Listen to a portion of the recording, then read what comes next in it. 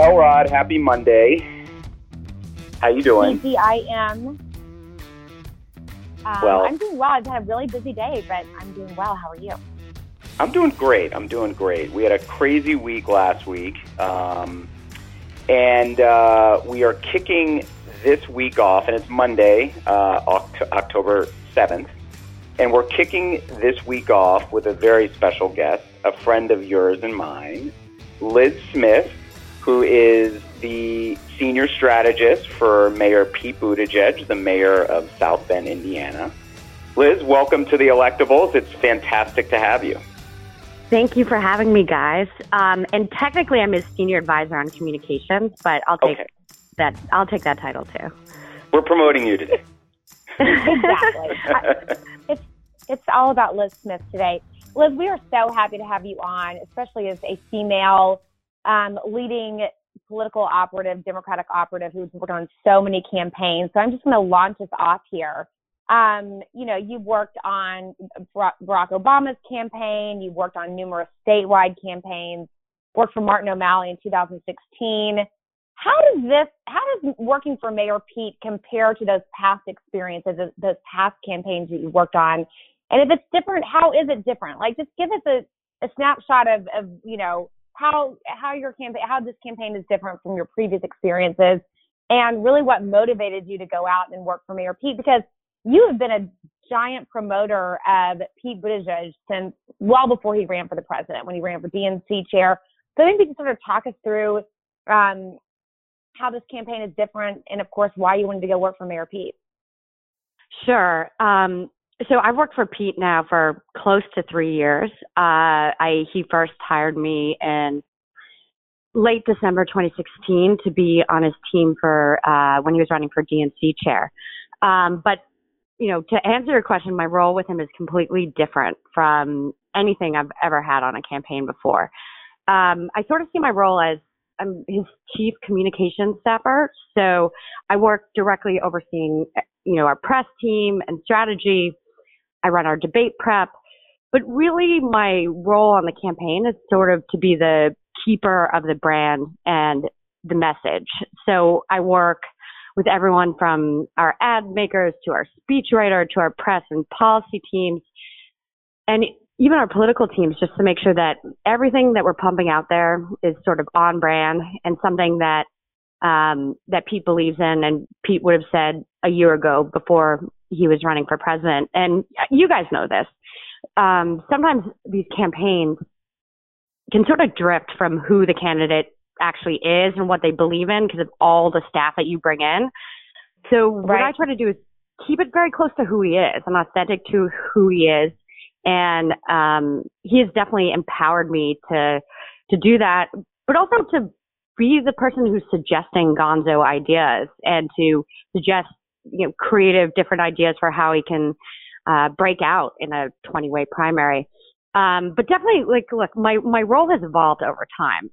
For a long time, before he started running for president, I was effectively his only political staffer. So I did everything from, writing press releases to getting him coffee to booking interviews and staffing them. And even when he launched his campaign, I was one of 3 or 4 paid staffers at the time. So back then in January, I was doing the work that, probably would fall to interns these days. And it's a very unique position for me too, because I think you guys understand this. Generally when you go to work for someone who is going to run for president, there's someone who has accumulated dozens or even hundreds of former staffers over the years. They have extensive experience with the media, and for good or for bad, they've developed a lot of habits and earned some battle scars and wounds that I won't ever be able to heal. But with Pete, I got in very, very early. So I've been able to, one, it means I have a seat at the table, and I'm empowered to make decisions and help guide the strategy of the campaign. It means that I also have a extremely close relationship with him. but it means that I get to be a part of really all the great parts of this campaign, and everything from, the moment of the town hall where he broke through to the debates, to going on the road with him. And now even the craziest thing is I've started headlining fundraisers for him and going out and serving as a surrogate for him, which is totally crazy. Nothing I ever saw happening, nothing I ever anticipated happening. I love that you're a surrogate for him, and you're such an effective surrogate for him.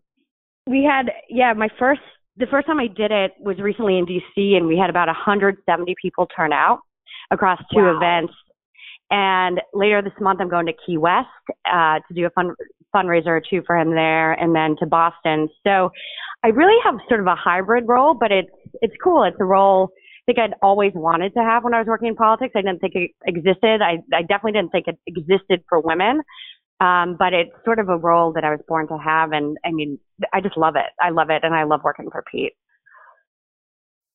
Hey, Liz, talk to us about the moment when you knew something had shifted. I worked for Howard Dean in 2004, and, he was in some ways like Mayor Pete. He came out of nowhere and then sort of hit this like real momentum. And I'm just curious, when did you feel that something had changed in the campaign? So the moment when everything changed was definitely the CNN town hall in early March. Overnight, we were able to meet the donor threshold, the 65,000 donor threshold to make the debates. Overnight, we blew through our, quarterly fundraising goal. But in the week to 10 days before that, it just sort of felt something. And you know what I mean? It's really hard to quantify, but, we were going down the street to go to the View, and guys would just, working guys would just stop Pete and say, "Hey, I know who you are." And you just started to sort of feel that something about him was starting to stick with him. We saw it in terms of attendance at events. We saw it in terms of people recognizing him on the street, but really with the CNN town hall, everything changed overnight. And then it's like the next time I was in New York with him, it was like we saw these people on the street, and it was like they'd seen the Beatles or something like that. They were just so excited, and it's so crazy, because this is a guy who really started out as obscure as you could get. Not a household name. He's the mayor of a town of 100,000 people in the industrial Midwest. Not, some fundraising powerhouse. Not someone who cut their teeth in Washington. So when he took off, I mean, it was really noticeable because you sort of go from trying to check in at security to go on the View, and security is like looking hard at both you and Pete, being like, "What are you kids doing here?" To then just getting whooshed through and people recognizing you. And it's so exhilarating. I mean, the payoff of that and that feeling is something I've never really had in politics before, but it was palpable. But I would really say that the launch moment when everything really changed was at CNN town hall. When I woke up the next morning, it was like a whole new world. Well, and Liz, I was going to say on that, two comments I wanted to make on two previous things you just said. First of all, I certainly remember that, watching that town hall and just thinking, Mayor Pete's always been, has had a good delivery on his message and has been, is obviously incredibly intelligent, very charismatic. But when I saw him on that stage and the way he handled the questions and the way he presented, he's never flummoxed. He always presents a very strong, clear argument and a clear message on what he's trying to get across. And I think you can't really underestimate how hard that can be sometimes to find in a candidate, or frankly to find in anybody. So the CNN town hall was obviously something that stood out. And then I remember watching him on Morning Joe.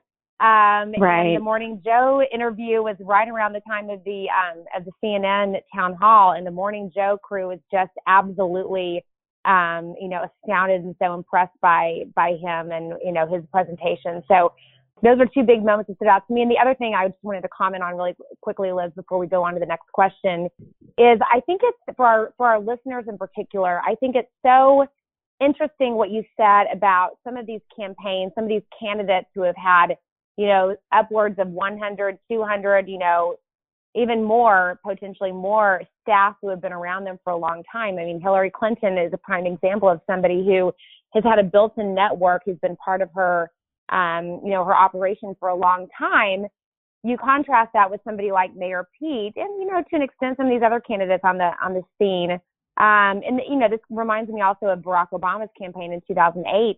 He had such a small operation from his Senate that it was easier to come into a campaign like President Obama's into a more a senior level job or the job that you wanted. Whereas the Clinton network, and I don't mean this in a disparaging way because I'm so proud to be a part of the Clinton network, but for me, when I started working on our campaign in 2007, it just felt a little bit different because even though I'd worked for the Clintons in the White House or President Clinton in the White House, it's still, I wasn't part of her, large group of people who had been working for her on and off for a long time. So I think that's an important distinction for some of our listeners who are thinking about getting on a campaign, perhaps.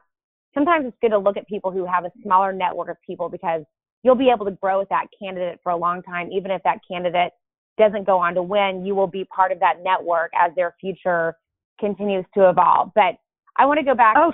Totally. And one thing I thought about was another moment. So it's sort of funny is even with my family, just looking at Thanksgiving, right? A few months before Pete announced his exploratory, they were like, so what's his name again? And what town is he the mayor of?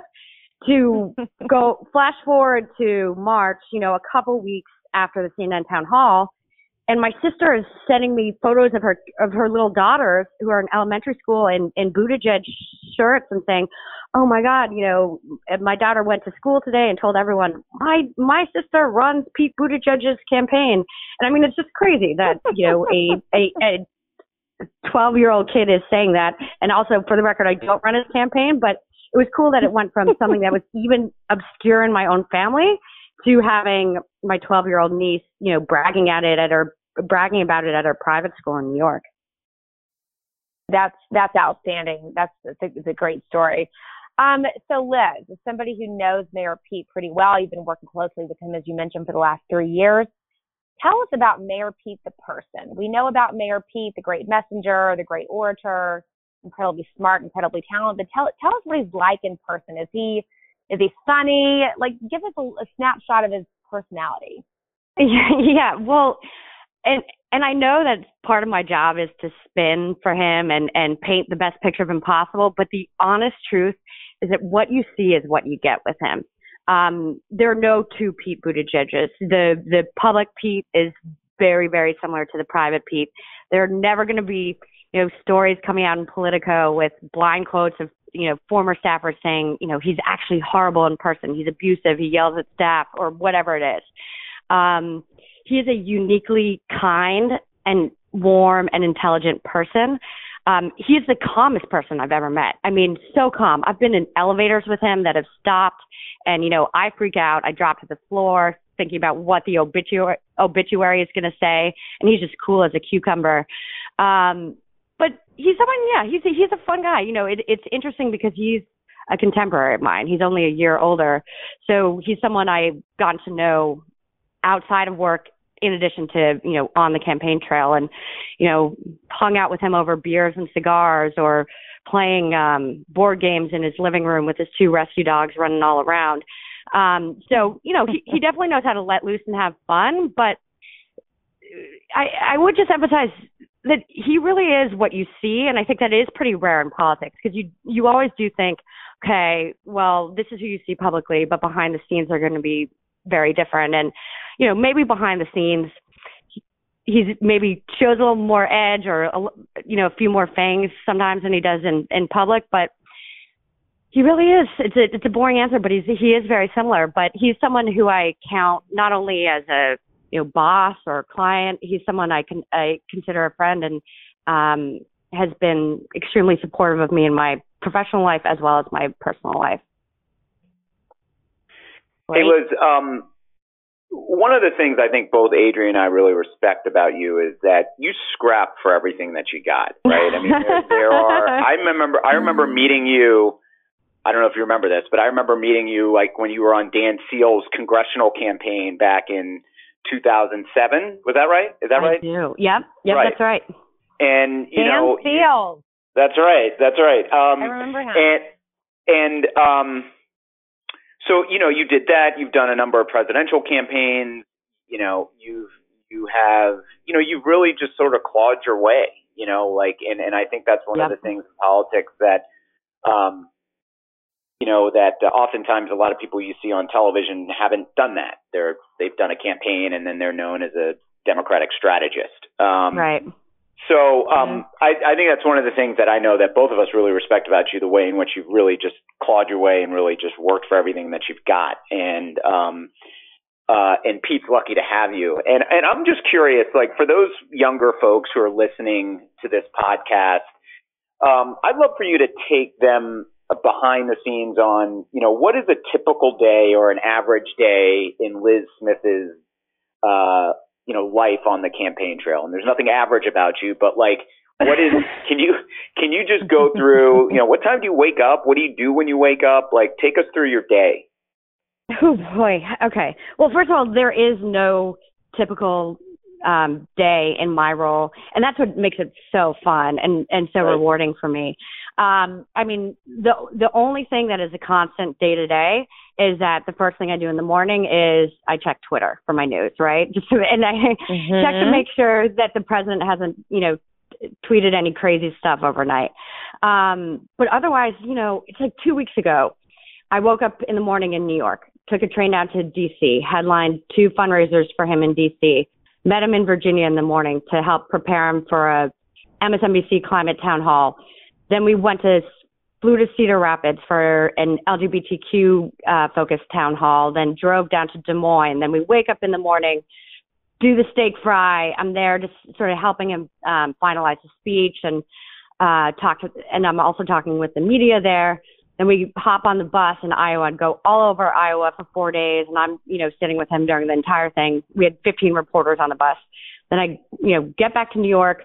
Then 2 days later, turn around, hop on a plane to Austin to go meet him for a big public event he had down there. And then hop on a plane to San Francisco to lead his debate prep. So there is no typical day. My job is not one where I wake up in the morning, I go to an office, I sit behind a desk, I have prescribed hours.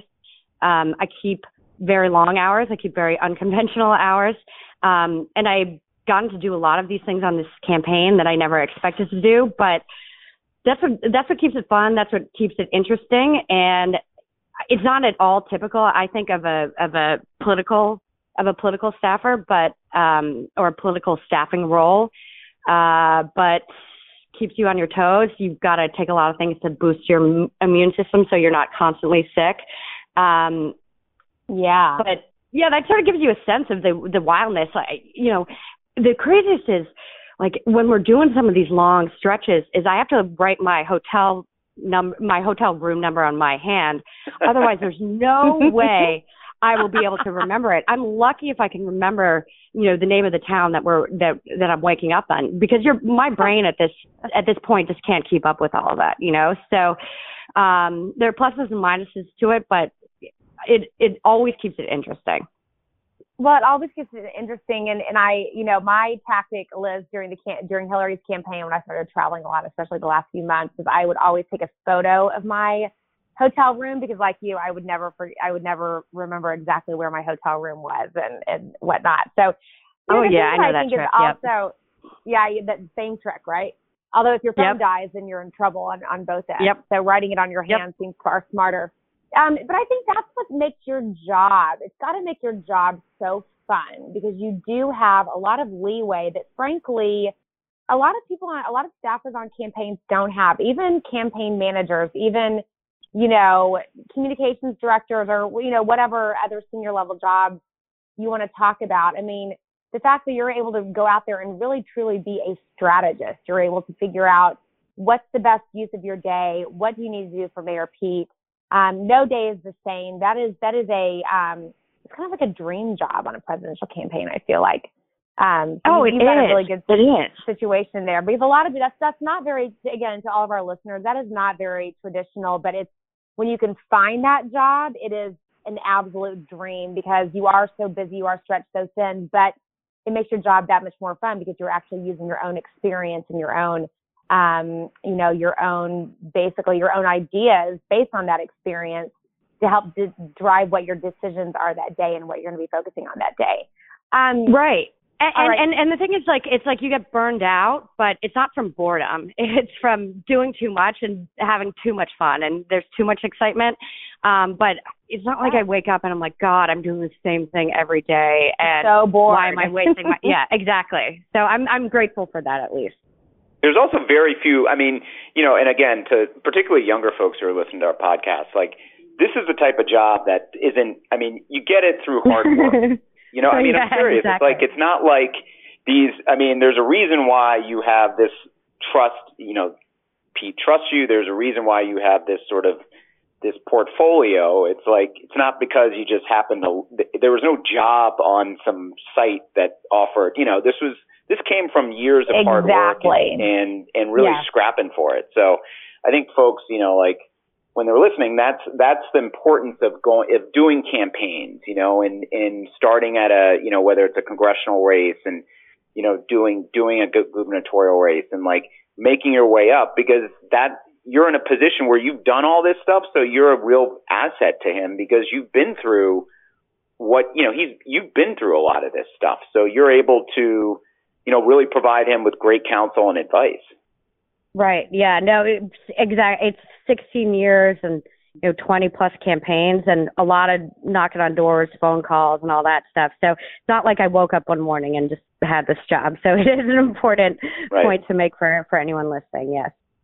Millennials take notice. You can't just walk into a campaign at age 23 and have a job like Liz. You've got to go out there and do the hard work, get the experience. So I'm a millennial. Okay, well you're in a very nice I'm an way. old On millennial. the older end. You're like an old millennial. What do you call an old millennial? You call them elder millennials. An elder. I know, it's so sad. I'm a Gen Xer. Doug and I are both Gen Xers, so we'll go with the our generation. We're the lamos. Yeah. No, we're terrible. So Liz, I want to talk to you about your fundraising. I mean, Mayor Pete has continued to astonish so many people by having really incredible quarters. I mean, Q3 of the off year, the third quarter of the off year in any presidential cycle is a very difficult time to raise money because people are on vacations, people are traveling, they're sort of tuned out. It's Labor Day, which people have found plenty of ways to stretch Labor Day into 2 or 3 weeks. It's kind of amazing. But Mayor Pete still managed to raise over $19 million. I look at this, as a strategist, as a campaign veteran, I look at this as, okay, you know what? Mayor Pete is going to be in this for a long time. He's playing the long game. He's able to play the long game. I know you're not, you're not on the field team. You're not on the delegate strategy team. But can you sort of talk about, just as, maybe take off your Mayor Pete hat and just put on your overall strategist hat? I mean, tell us about the advantages of being in this financial situation that you guys are in today. And by the way, also fueled by small dollar donations, and how this sort of distinguishes you from some folks. I'm not trying to pit you guys against Joe Biden, but he raised less than you. And the average donation from his donors was significantly higher than Mayor Pete. So just talk about how this, puts you in a position to stay at this game for a long time. And I also get the feeling that you guys are not in this Iowa or bust campaign mode, right? You're looking beyond the first 4 states. You're looking at Super Tuesday. You're investing in Super Tuesday states. Just sort of talk to me about that, because it really is a distinguishing factor compared to the way some other campaigns are structuring their political strategy. Yeah, and let me just start with a quick disclaimer here, which is that the element of this campaign that I'm probably most surprised by is our fundraising. We started this campaign with an email list of about 20,000 people. We didn't have a previous campaign account to seed our campaign. He was not a household name, not a fundraising powerhouse, not known on the coast where, realistically we raise a lot of money. And now we've raised, and this is funny, for our first quarter, we set an ambitious goal of raising $1 million. And thought, oh my God, this is going to be so tough, really right? And then in that first quarter, we ended up raising over $7 million. And now to date, we've raised over $51 million from over 570,000 donors across the country. Amazing. So yes, we definitely get the big donations, but this is clearly a campaign that is powered by the grassroots. And thrilled about, I'd never in my wildest dreams expected it to go this well. But it's not like we started this with some, fundraising behemoth or anything like that. But what it means for us is that, it's really hard in a 20-way race to make a mark and to raise money and to be able to stay in there for the long run, right? Because there's a lot of staff, there are a lot of operating expenses that you have to have, and you can't just think in terms of if I make it to Iowa, because if you just make it to Iowa and you put all your chips in there, what happens the next day? Are you just going to shift all your staff over to New Hampshire and then all your staff over to South Carolina? And then all your staff to Nevada, and no, that's just not practical. And we have avoided sort of the strategy of putting all our eggs in one basket. We've got, I think, about 130 staffers in Iowa, 65 staffers in New Hampshire, 40 staffers in South Carolina and Nevada, and so we're very much focused on the first 4 states. Because realistically, you're not going to make it to Super Tuesday unless you have good performances in those states. And, right. We've looked at expanding our staff a little bit beyond there, but that is where our focus is, are those first 4 states and making sure that we put up a strong performance there. But we're realistic here. We're in this to win this. And we know that it's not going to be through a herky-jerky campaign where you're moving staff from one state to the next and sort of living state to state. You do have to have a long-term strategy, and having a long-term strategy is dependent on having the resources to, support a staff, to run ads, to do all the sort of outreach you need to do. And that's the one thing that the $51 million will help us do. And so it's crazy. I mean, we started with 4 staffers, and now we have over 400. But we are very mindful of our resources as well. We don't try to, blow a hole in our budget, spend a lot on consultants or bells and whistles. And we try to always keep the sort of ethos that got us here of being frugal and mindful of the dollars we raise, but knowing that we need to marshal our resources to go all the way. By the way, I'm glad you talked about marshaling resources, because there's nothing that drives me more crazy. And in full disclosure, I witnessed this and experienced this with other people on the campaign in 2008, than staffers who go in and make a lot of money off of presidential campaigns. It is not a place to get rich. If you're getting paid a lot of money on a presidential campaign, it usually means that your campaign is not organizing its budget effectively. I mean, obviously there's people who are going to make more money based on it, but it just drives me, it drives me absolutely crazy when I hear people saying, oh, I was offered, I don't know, $15,000, $20,000 a month for someone who I know does not have even close to that experience. As a campaign veteran, it drives me crazy. Yeah, I can assure you I am not getting rich off this campaign. I'd be lucky if I broke even off of this campaign. So, for anyone listening, we are being very careful with our money, and I appreciate your support, and I will not be profiting off it personally. So, and we make a point out of that, and it's part of, Pete's ethos and the culture of this campaign that no one's here to get rich. Hey, Liz, talk to us about the African-American vote and what the campaign is doing to win over African-Americans. I saw Mayor Pete down in South Carolina for the Black Economic Alliance, and he had, I think, just released his Douglas plan. I think that's the name of it. But I'm just curious because there's obviously the Beltway chatter that he is that he's doing extremely well with, college-educated whites and liberals, but he's falling short with African Americans right now. Can you rebut that or just take us through your campaign's thinking on this? We're definitely aware of that chatter, and it's something that we are working on every day on this campaign. It's something that's personally important to Pete as the mayor of a diverse city. I think sometimes when people hear about South Bend, they think it's a college town, meaning that, it's white and affluent, when the reality is it's a pretty diverse city. It's 40% non-white. The median household income is $20,000 a year. So this is something that he has experienced before, when he came sort of out of nowhere to win the South Bend mayoral race. And it's something that is very important to him. So the steps that we're taking to earn the Black vote are, multiple fold.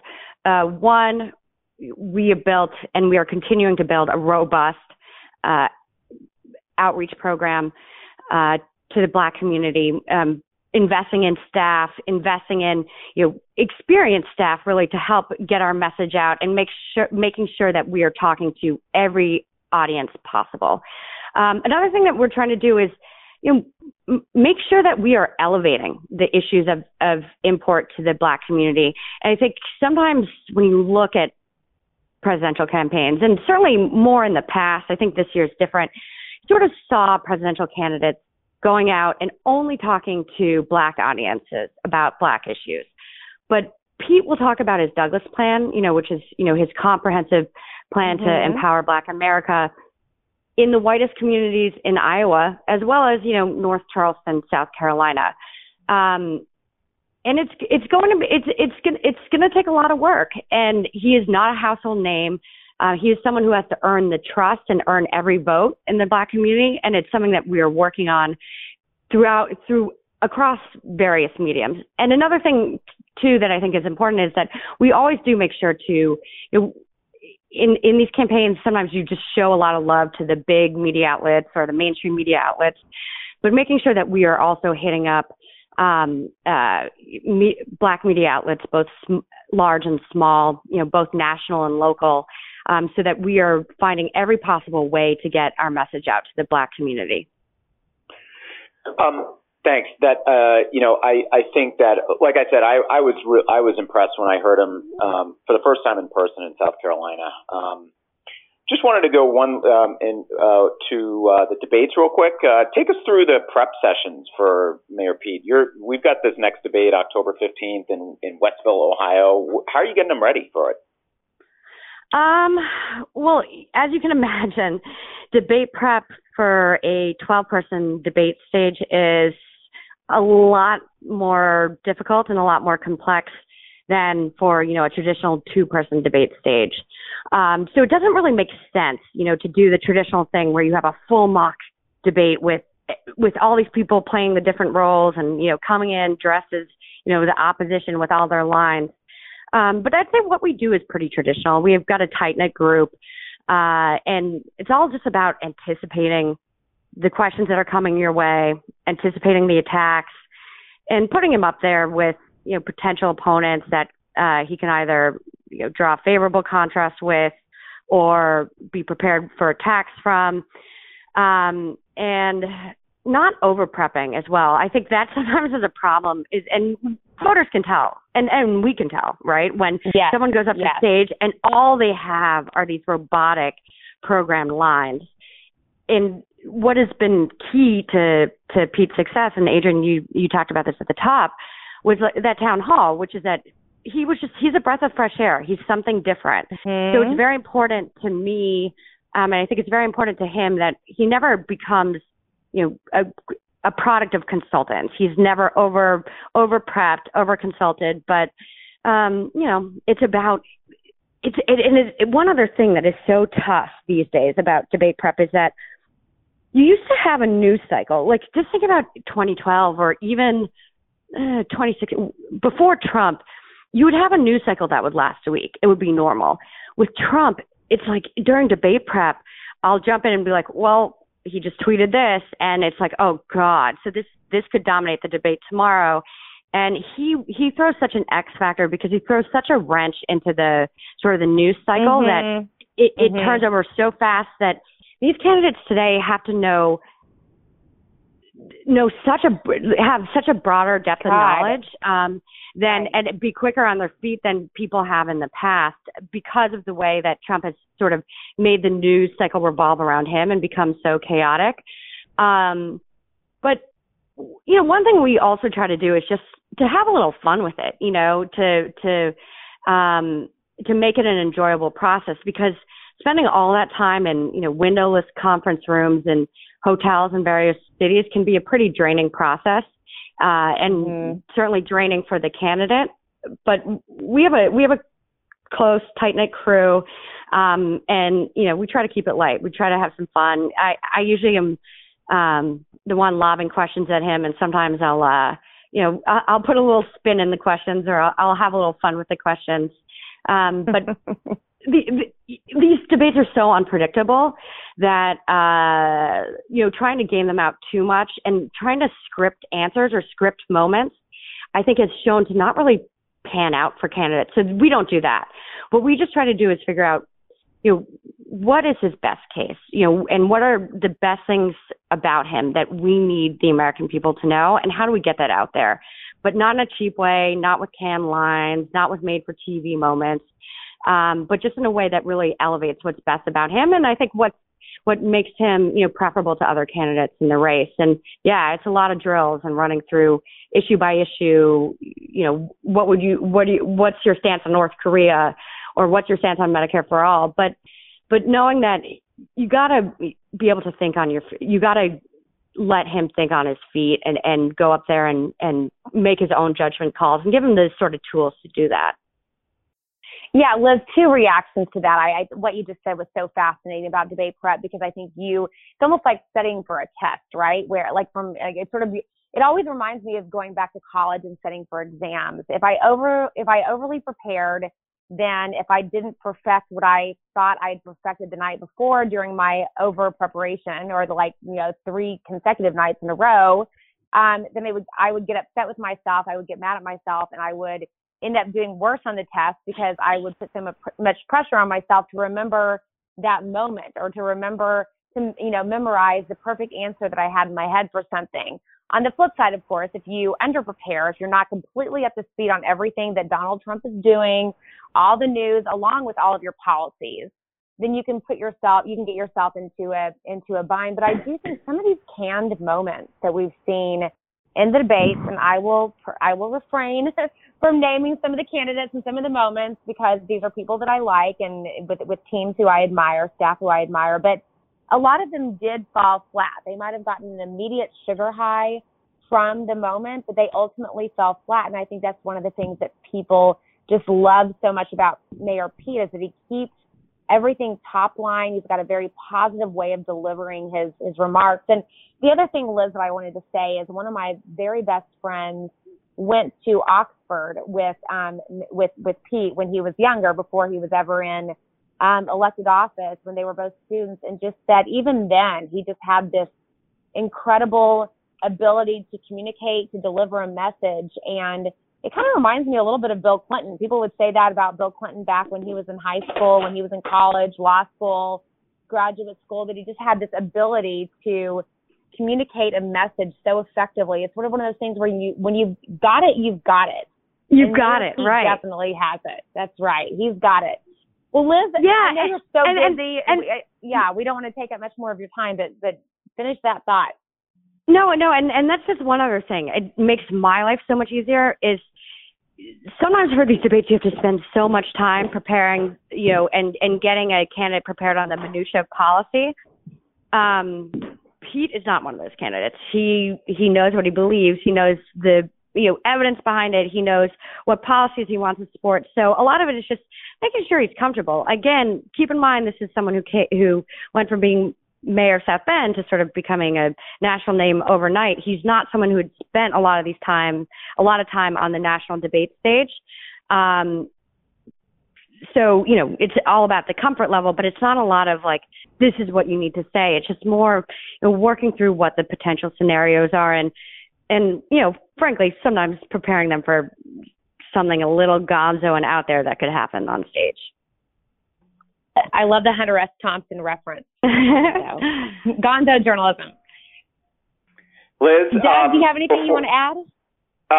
Yeah. Well, before we go, I had to mention that I am beating Liz in fantasy football right now. Oh, barely. I'm projected to win.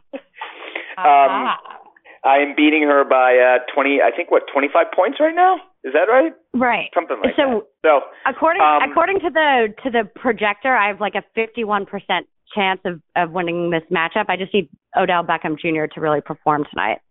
Well, I'm looking at my projection has me at 52%. So. Oof. Yeah. So next time we have you on, which hopefully will be pretty soon, one of us is going to be able to talk shit to the other, and I'm hoping it's me. But we are very happy. I think Liz is going to win this. Yeah, so. And also, you're never going to win a shit-talking contest against me, just FYI. That's a fact. That is a fact. Liz, thank you so much for joining us. Yes, Liz, you're the best. Guys. Good luck at the debate next week. Except at fantasy. Okay. Bye, guys. Thanks, Liz. Bye. For my partner in crime, Adrienne Elrod, this is Doug Thornell, and this has been The Electables, and we'll catch you next time.